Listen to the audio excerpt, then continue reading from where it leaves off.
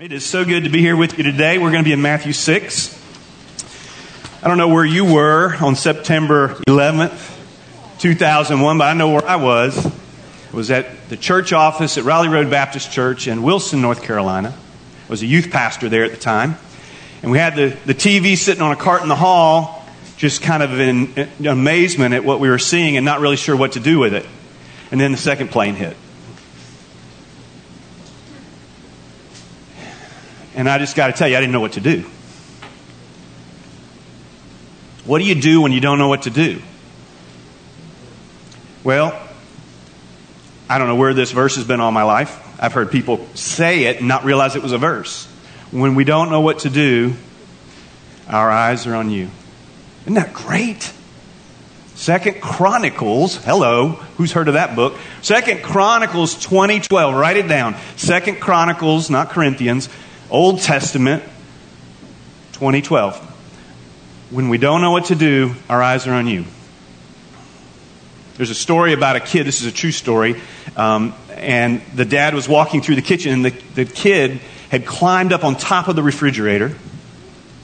Dad didn't see the kid, and the kid was like, this is the plan. And as dad walks by, he lunges and jumps onto his dad's back. Okay? And clearly surprises dad, and he catches him, and it's all well and good. But he did it because why? He believed his daddy would catch him, and he was a secure place to jump to in that moment, which was awesome. I think it was great. Don't recommend that. The kids are already out, so if you notice, it's just the big kids. But what a great place to be a father where your kid thinks of you as a place that's safe to jump to. Because that's risky, right? That's scary. And yet, here, it's kind of like the child on the side of the pool, and you're like, come on, jump, trust me. My kids weren't so trusting of this guy, So earthly dads, hit or miss. Heavenly dad never misses. Okay? And that may be the point for some of you today. Although I think it's more than that. The Lord's Prayer that Jesus prayer, because it's the prayer the Lord taught his disciples to pray, is a prayer about the Father. It's to the Father. The Bible calls God, among other things, Father. He calls God Jesus. He calls God Holy Spirit. It's too big for my little brain. Father, Son, Holy Spirit. It's the triune God. One God who revealed himself through three. We call it persons. That's not a great word. It's kind of the closest we can get to kind of trying to capture something that's infinite. Right? How does our little language capture it? It doesn't. It's like the ant trying to describe the internet to another ant. Words they just escape us. But God is big, and he revealed himself in the scriptures in three ways. And today, what I want you to see is that Father is throughout the Bible. It's pretty massive, but especially in the New Testament, which is a little surprising to me. You don't hear Jesus called God in the Old Testament because Jesus isn't here yet, at least not as Jesus of Nazareth. Holy Spirit's there, but still kind of in the background. If God the Father gets all the ink, all the press, well, there's a good reason for that. And I think that part of it is, what is a good father like? And if that good father has all the power in the universe, beyond the universe, what is that person like? What is that God like? And why would I pray to him? So when we don't know what to do, our eyes are on you. So what do we do then? What do we say when you don't know what to do? Where do we start? And what I would like to do today is just teach you the prayer that Jesus taught his disciples. Okay? For some of you, it's familiar. For some of you, like me, you grew up saying it every single Sunday in whatever church you grew up in. Okay? And that's how I learned it before I ever understood it. And there's still parts I'm kind of going, I'm not sure I get that. But you know what? I pray and God continues to show me more and more. Even in preparing for today, I feel like I came away understanding it better than ever. And the reason I want you to learn it is because I want you to do it. And when I say do it, what do I mean? I mean, I want you to pray it. I want you to teach it. And I want you to share it. And there's going to be one other big word today that's going to come out of this. And I mean, it's there. I can't ignore it. And that is to forgive. Some of you have somebody in your life who's hurt you or wronged you, and you're having trouble forgiving them today. Well, today may be for you too. So with that, let's pray and then we'll jump in. Lord God, Father God, Papa, Dad, I love you, and I am so grateful that you love me, that you loved me first so that I might be able to return that love with a right heart for the first time. I'm not worthy of your love, forgiveness, or anything else that you've given me, but I am grateful for it, and I want to share it. So I ask you to help me today as we look at your word spoken by your Son on your behalf, by your command, for your purposes and our pleasure. God, help us to understand, to comprehend, to the point at which we decide we either believe or don't believe, and then we have the courage to act based on where we are. We thank you that you love us right where we are, but you love us too much to leave us there. And I just pray that you'll open our hearts and our minds, our ears and our eyes to hear and see what it is you want us to hear and see today. And then, yes, I do pray for that courage to act. For those who are struggling with forgiveness today, I pray that you would give them the grace they need to forgive by faith, even though the emotions aren't there yet. I thank you that we have a Heavenly Father that is like fathers, but unlike fathers, and that you are perfect, knowing that so many of us down here are not. We ask it in Christ's name, and we say amen. Matthew 6. We are working through the book of Matthew, pretty much a verse at a time, right? Passage at a time. Why? Because that way it's harder for us preachers to skip the hard stuff. And I think that's good because it puts us on our knees a little bit more, which is always good. We are focusing on just this prayer today. Okay? It's big. If I could only teach a new believer one of 5 things, this would be the top 5 first things I would teach a new believer. Why? Because it's immediately practical, it's theologically rich, true, and it's so encouraging when you believe to the extent that you flesh it out. You actually use it. And so, and of all the things, the disciples to ask Jesus, hey, teach us to, this is what they picked. Luke tells us that they asked him, teach us how to pray. We don't have a record they asked him to teach them anything else. And so I think God probably put that on their hearts because that'd be the last thing I'd have asked for. I'd have been like, I don't know, teach me how to turn water to wine. That'd be pretty handy, I would think. Help me. Maybe we can do that with, dirt to gold coins. Can we do that one? Not that Jesus did that one, but, if he can do the water to wine thing, I'm thinking. But no, they asked, teach us how to pray, because I think they kind of saw a connection between the miracles and the prayer. And what Jesus wanted to drive home for them is that the prayer wasn't just going to God to ask for something. That's part of the prayer. The prayer is the relationship that opens the doors that then give you the place to ask. So you'll see that this is in this passage, in this prayer, there's 6 characteristics of God, the Father in particular. So I'm just going to go through this quickly, and then we'll work through the verse, okay? So it's first we see the character of God, the Father's character. Then we see the Father's kingdom. Then we see the Father's provision. Okay? So character is going to be holy and relational and transcendent and immanent. Kingdom, he is sovereignly in control and in charge and able. He's provider, so he's a good provider, so he's generous provider, he owns it all. Then the next one is he is a forgiving father who forgives, so he's merciful, even in his holiness and justice. He's also a leader or guide, so there's wisdom. And then the last one is he's a deliverer, he's a rescuer. That is, he rescues his people, even though they are his enemies going in. Okay, so let's unpack that so that you can see where I got that. That didn't come from me. A good guy named Mike Breen helped me see that in several of his writings. I encourage you to check him out online. Breen, Mike Breen.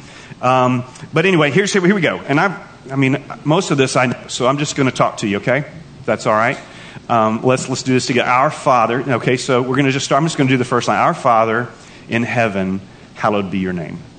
Okay, we started with Father. Let's do a little deeper dive on Father. So, in Father, is the word used here is it's the term a child would use for their daddy that they love and adore and trust.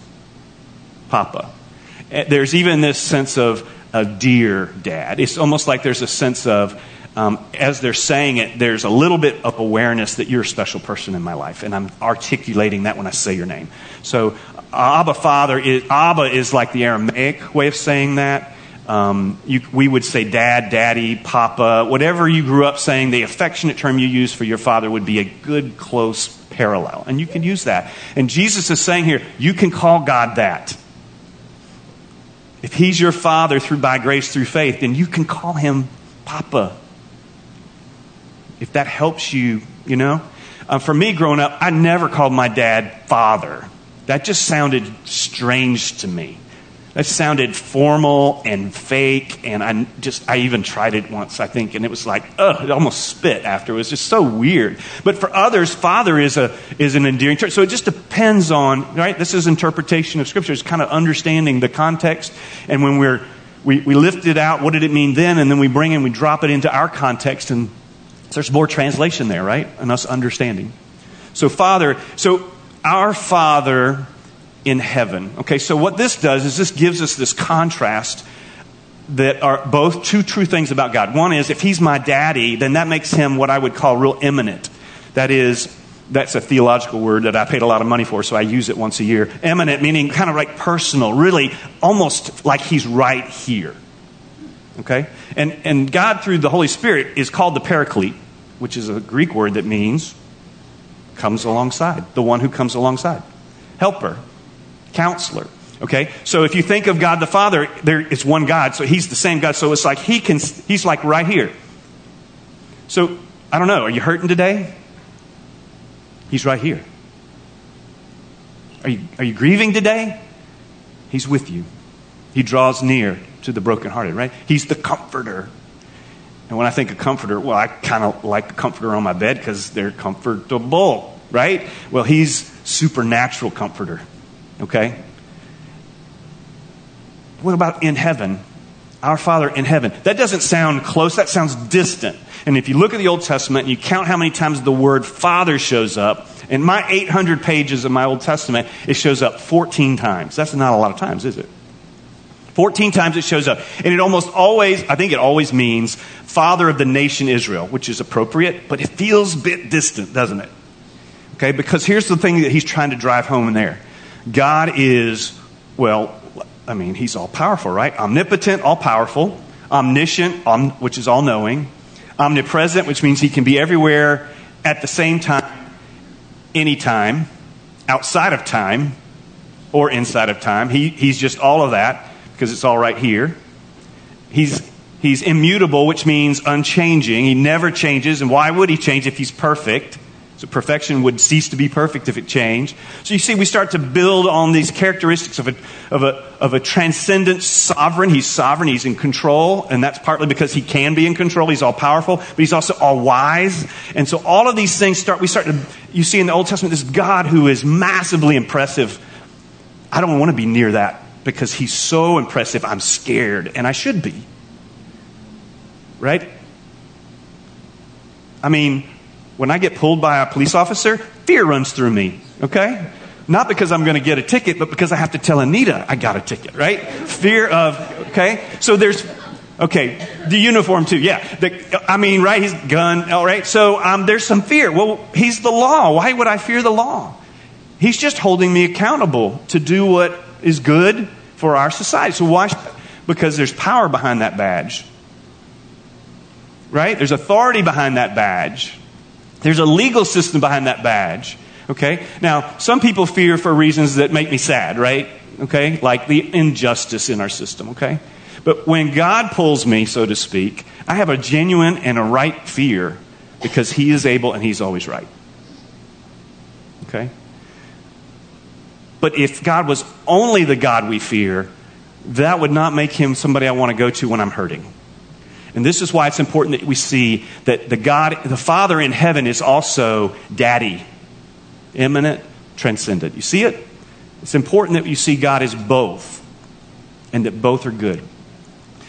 Our Father tells us something too, right? We could just pray this prayer and say, Father, and then go on to our prayer. But that would be like saying, my Father, which would be accurate but incomplete. What does it mean when we say our Father? What does that imply? Well, it implies that if I'm praying to him as a believer, then he's my Father. If you pray that prayer, it means he's your Father. And our indicates that he's our Father, which means we are family. We are spiritually connected. And that connection lasts eternally. Okay? Your blood kin, your family that you're connected to blood-wise, you're not going to be with all of them forever unless they're all believers. This family, for those of you who are in Christ today, that's forever. Okay? And that should remind us how we treat one another. Okay? I don't always like my brother, but I love my brother. Okay? And we don't always like each other, and we don't always get along, but we are to love one another. Okay? And that's because that's who the God, the Father we love, that's how he behaves. He doesn't always like us in the way we act. We give him lots of reason not to, and yet we are to love.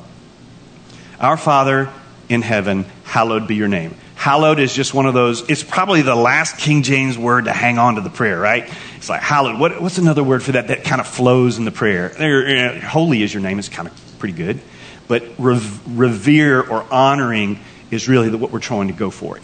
We are lifting you up because you're worthy.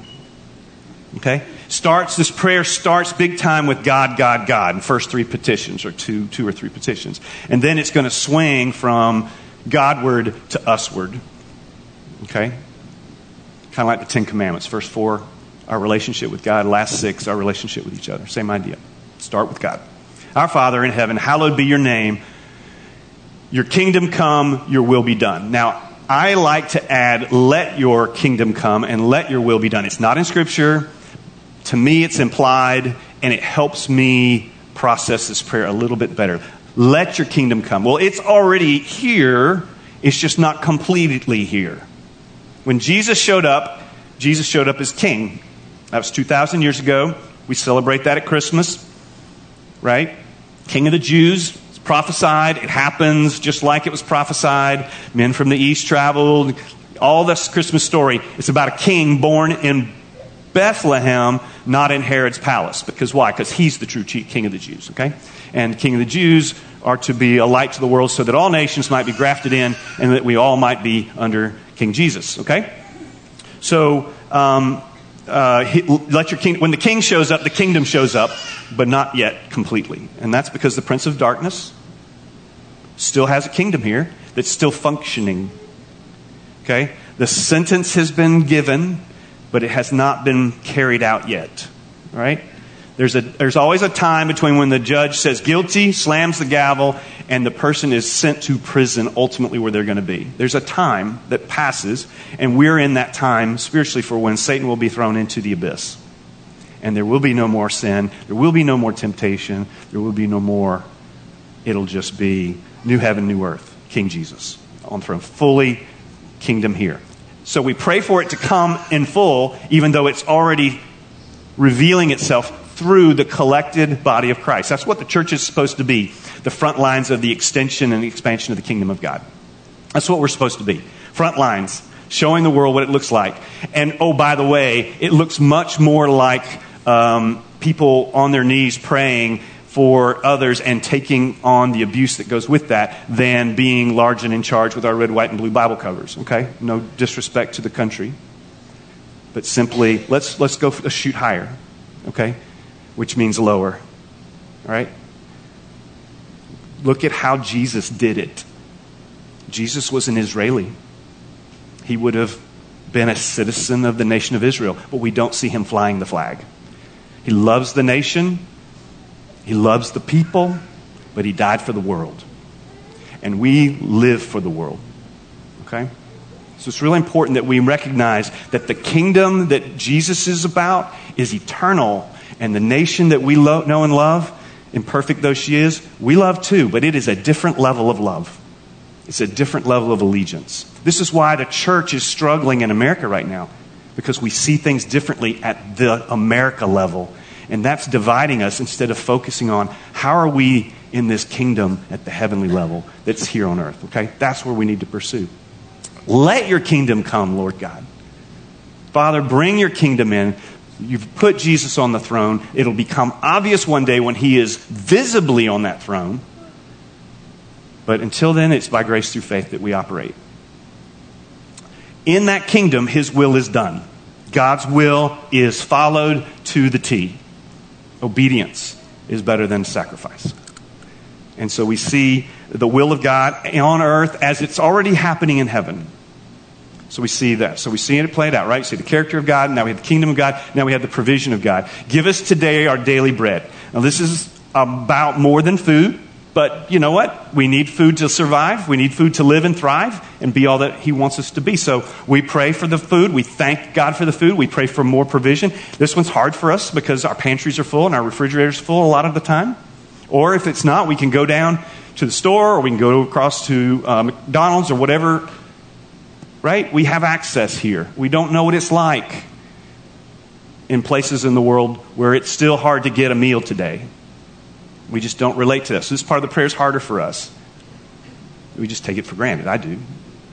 Okay? But there's more to it than that, and that is the spiritual food that we need that's essential. And Jesus says in John, I can't remember where, he says, I am the bread of life. Well, Jesus uses this metaphor to say, I am the bread of life, meaning you need to feed on me for true sustenance in your faith.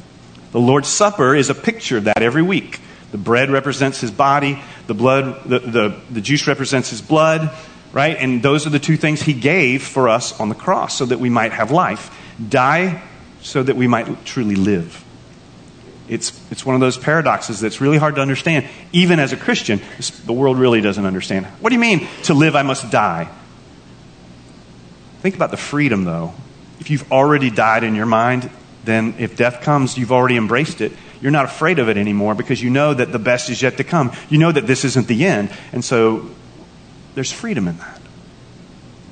Real freedom in that. That's where your fear can be relayed. Your courage can come in. It doesn't mean that you're never afraid. It means that even though you are afraid, you can do the right thing, motivated by love, even if it costs you everything. And that's what Jesus did on the cross. Give us this today our daily bread, and forgive us our debts as we forgive. I don't remember exactly how. As we have also forgiven our debtors. Also have forgiven. I don't say it that way. That's why I don't remember it.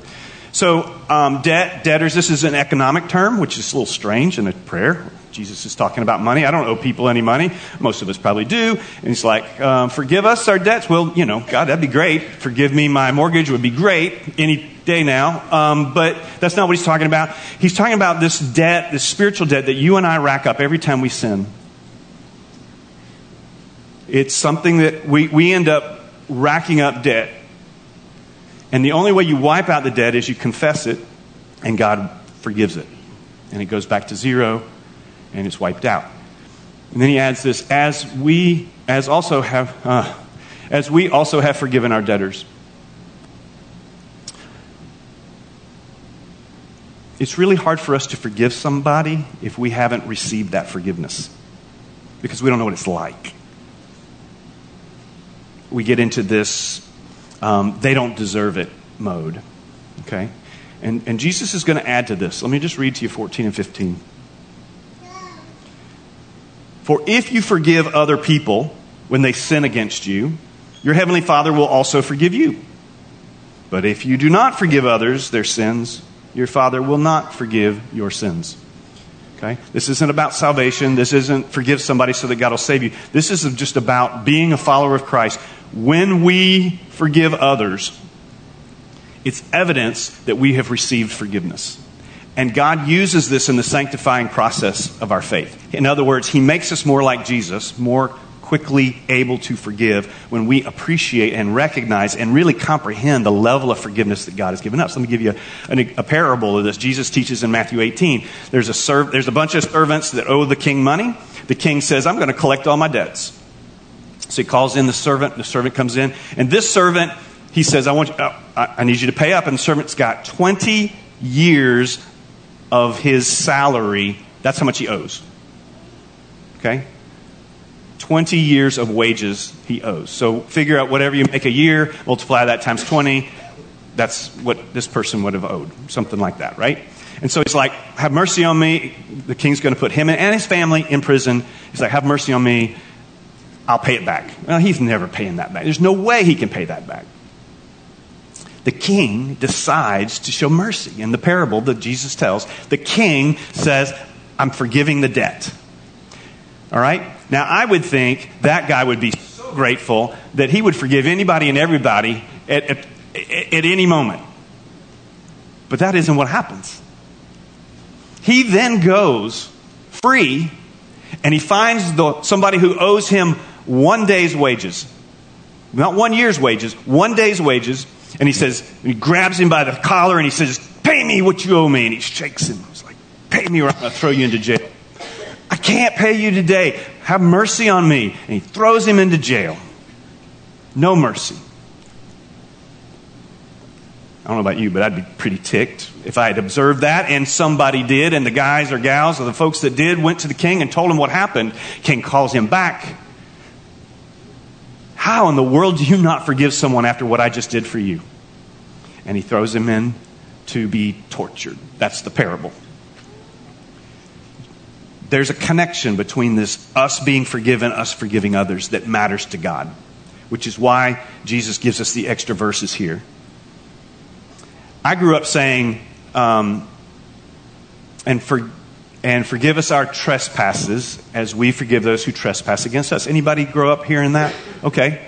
All right, good. A lot of good Methodists in here. No, I'm just kidding. I'm a recovering.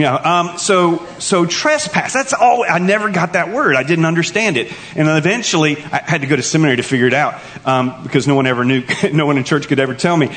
But trespass, we know what that means, right? If I have a sign in my yard that says no trespassing, that means don't step on my grass. Kind of. Don't come onto my property because, I don't want you there. And if I do step into that, then I am trespassing. I am breaking their law. The law of their little postage stamp of land, right? And if I go in there and I go into their garden and I stomp around in the garden, I'm really trespassing now because I'm doing harm and damage that they didn't want me to do, which is why they had to sign up maybe. Spiritually, it's not an economic, it's a property kind of, but it's similar. When you and I sin against someone else, it's like we went and stomped in their garden. Right? We've sinned against them. We've done violence to their life. Okay? Now, you can say, it's just a garden. Some of y'all don't have gardens, so you're like, what's the big deal? Well, pick your favorite thing and have somebody stomp on that.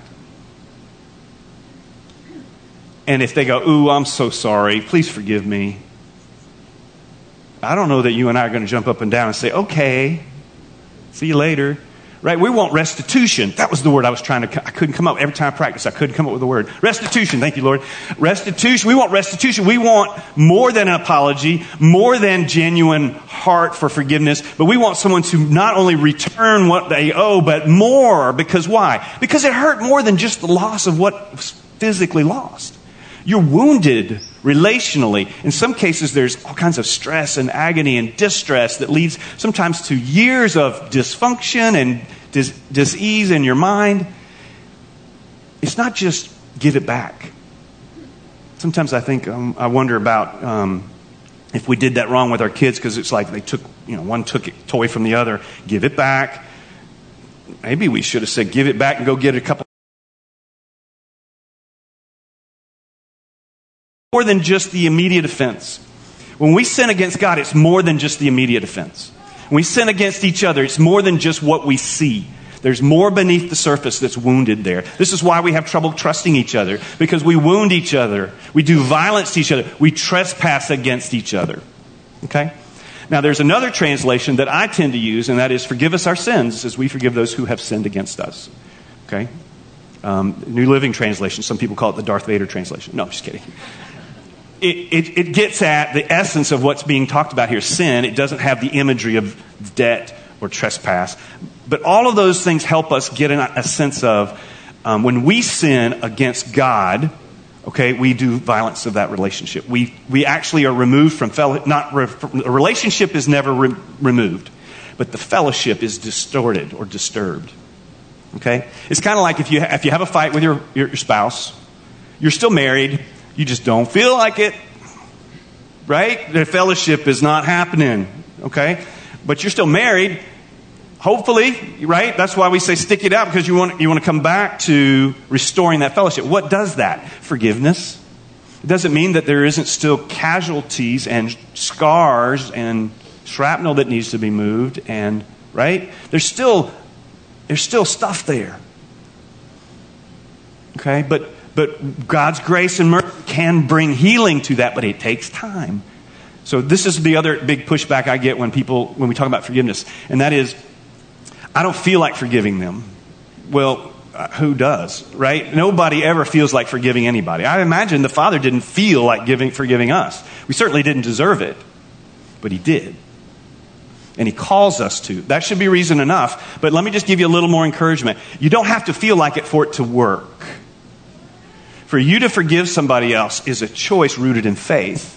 And the emotions, if you stick with that, eventually catch up. It doesn't mean, this is the other tension I wrestle with. I want to treat them as if it never happened, but I can't do that because it happened. And there were consequences. So if somebody hurt my child, I want to be able to forgive them and move on, but I do not want to forget that they hurt my child, because I'm not going to let them watch my child again. You see what I'm saying? And yet, I don't want to hold that over their heads, and every time something goes wrong, beat them over the head with it and go, oh, remember? It's like ace of spades in the pocket. Every time you say something I don't like, I'm pulling that back out and running it in your face, because what are you supposed to say, right? You were busted and you admitted it and all of that, right? And we're not supposed to do that either. Okay? That's why forgiveness is so messy. It's so hard. And it's so important. You and I are not going to flourish in our faith as long as we hang on to unforgiveness. Okay? It becomes bitterness. It's like drinking poison and expecting it to hurt someone else. It's just not going to work. So it's not practical. It's not biblical. It's just not good for anybody. It hurts God. It hurts the church. It hurts you. It hurts the other person. So I hope that you will move in the direction of, by the end of today, you're ready to forgive somebody that doesn't deserve your forgiveness. In fact, I'm going to go as far as to say, I want you to write their initials or name on the flap of your Bible, inside of your Bible. And when you do forgive them, I'm believing, you're going to scratch through it. Leave it there, but you're going to just draw a single line through it and saying, forgiven. Because that's what Jesus did for us.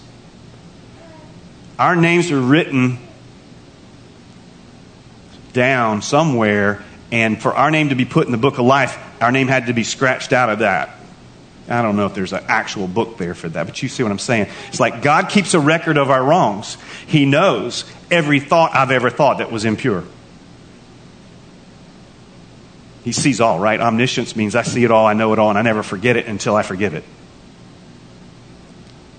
He's seen everything I've ever said, heard everything I've ever said. He's seen everything I've ever done, whether anybody else was looking or not. He's even seen the things I haven't done I should have done. Right? High bar. And yet, Jesus died for all of those sins, which is why we sing about the blood of Jesus as if it's precious, because it is. It's precious because without that blood, without the shedding of blood, there's no forgiveness of sins possible. For any of us, we're all hopeless.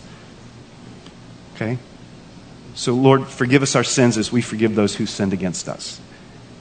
And lead us not into temptation, but deliver us from the evil one. And this is where the prayer stops.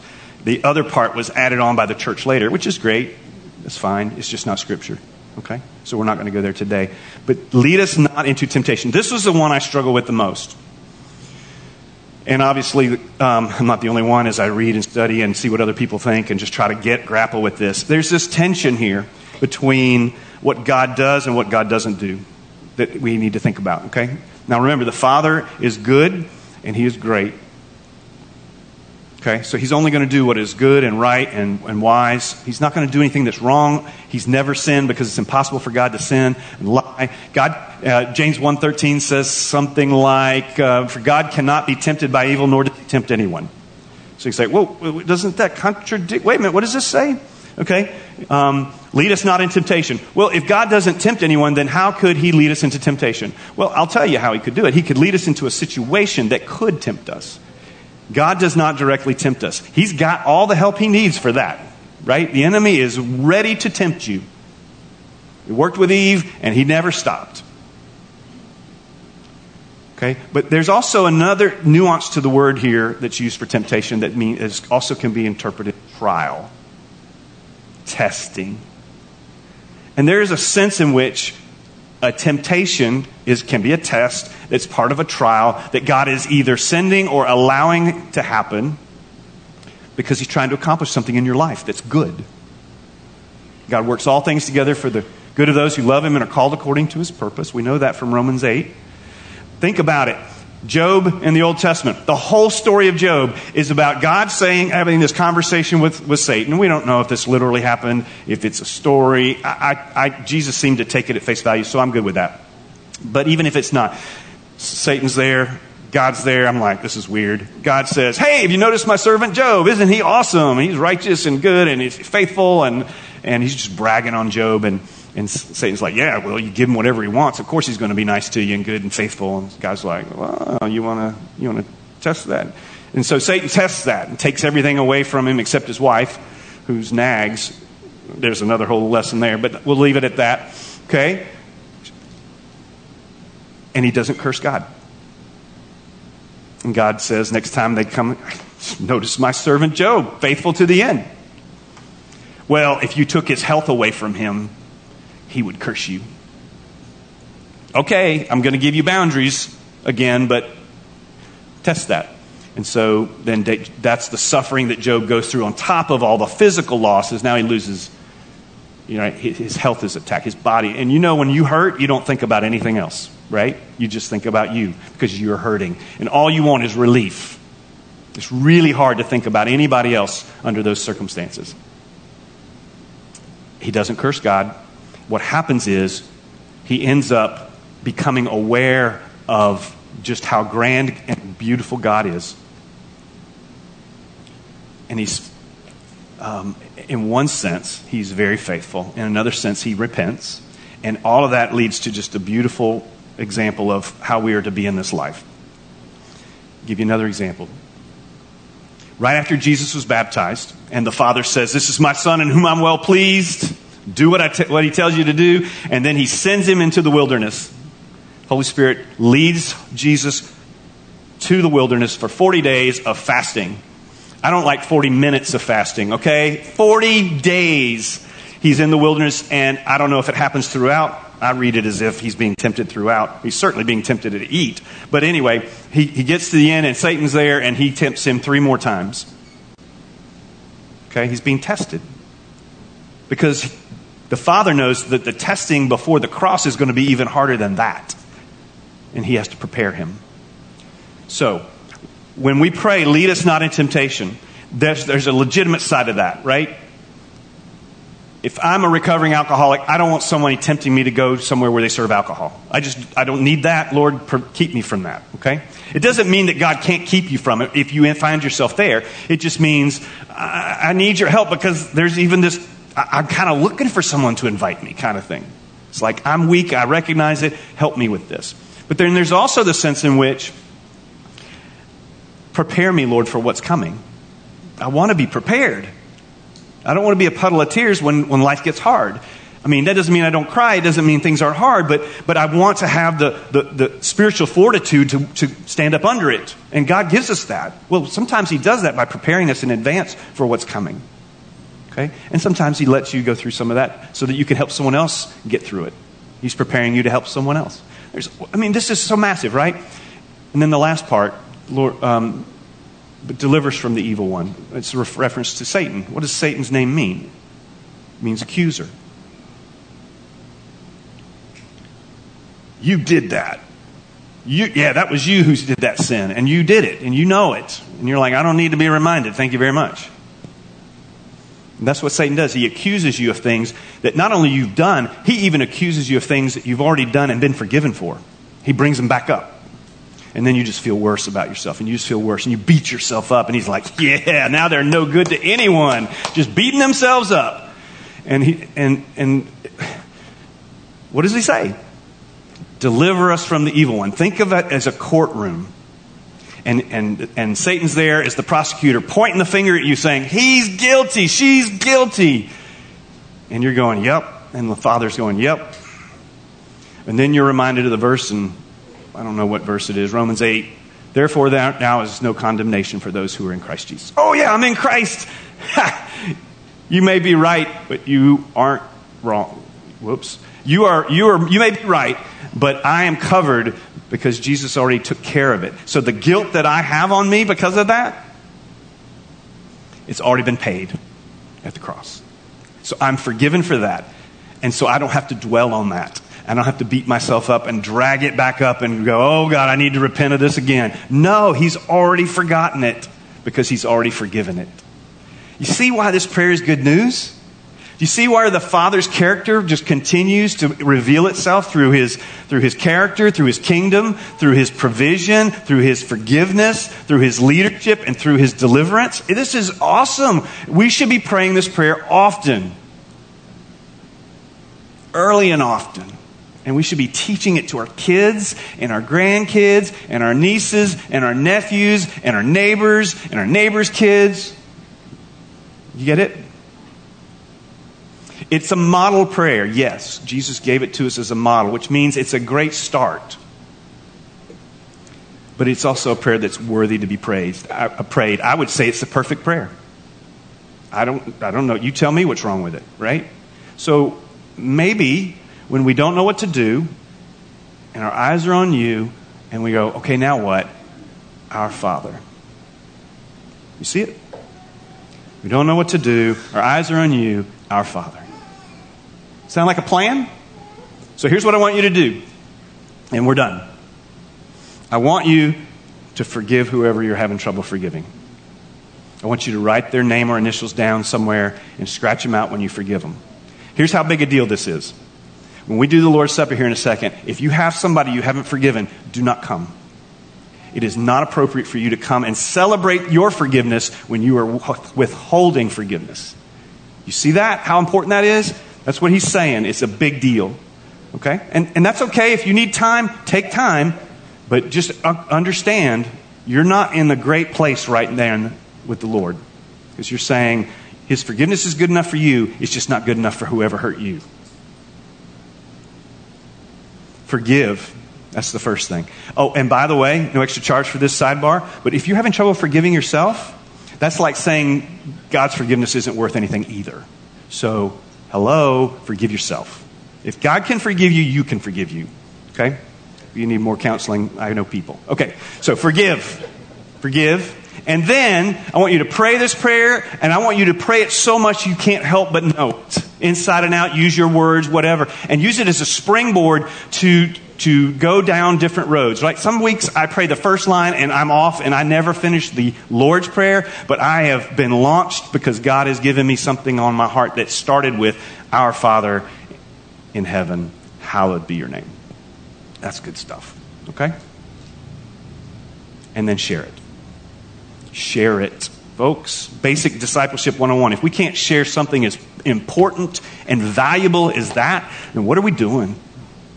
What are we doing? You don't have to have your Bible to do that if you have it here and you're praying it regularly. Then you're praying, you're not just sharing something from your head, you're sharing something from your heart because you believe it enough to know it. Pray it. Of course you're going to want to share it because it's good news to know it and pray in it. Okay? Can we do that? Can we do that this week? Can we get there? Start moving in that direction? I believe you can. I think you want to. God is giving you all that you need to pull that off.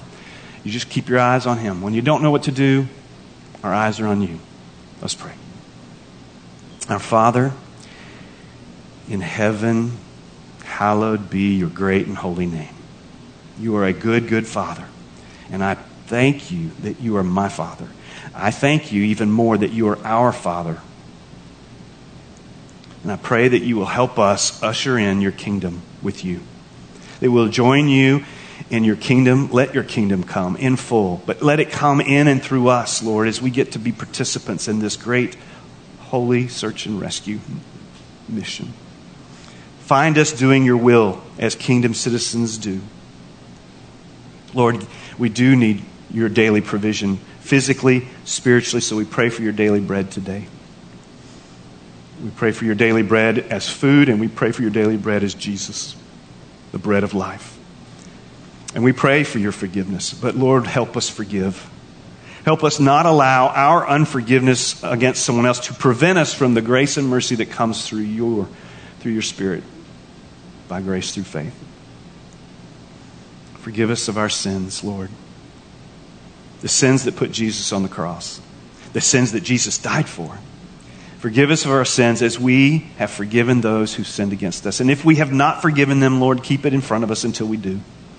Until we humble ourselves and surrender and submit. Do not lead us into temptation, Lord, but deliver us from the accusations of the enemy. Help us to remember that therefore there is now no condemnation for those who are in Christ Jesus. For that has been handled at the cross. May we embrace the cross for this reason. May we embrace Jesus for this reason. May we thank you, Father, for sending your Son so that we might live through the power of your Spirit. For those who don't know or are not there yet, I pray that even now they would act on the faith that you've given them, that they would step in and put their full weight into you, Lord, through your Son, Jesus. That they would receive this as if it was for them, because it is. And it doesn't matter what they've done. It doesn't matter how far they think they've fallen. It doesn't matter. You know all of that, and yet here you are inviting them to you. Lord, what a gracious and merciful God you are. And I pray that you would not only open their eyes, but open the eyes of their heart to see you. Give them the courage to respond by grace, through faith in Jesus. It's in Jesus' name we pray. Amen.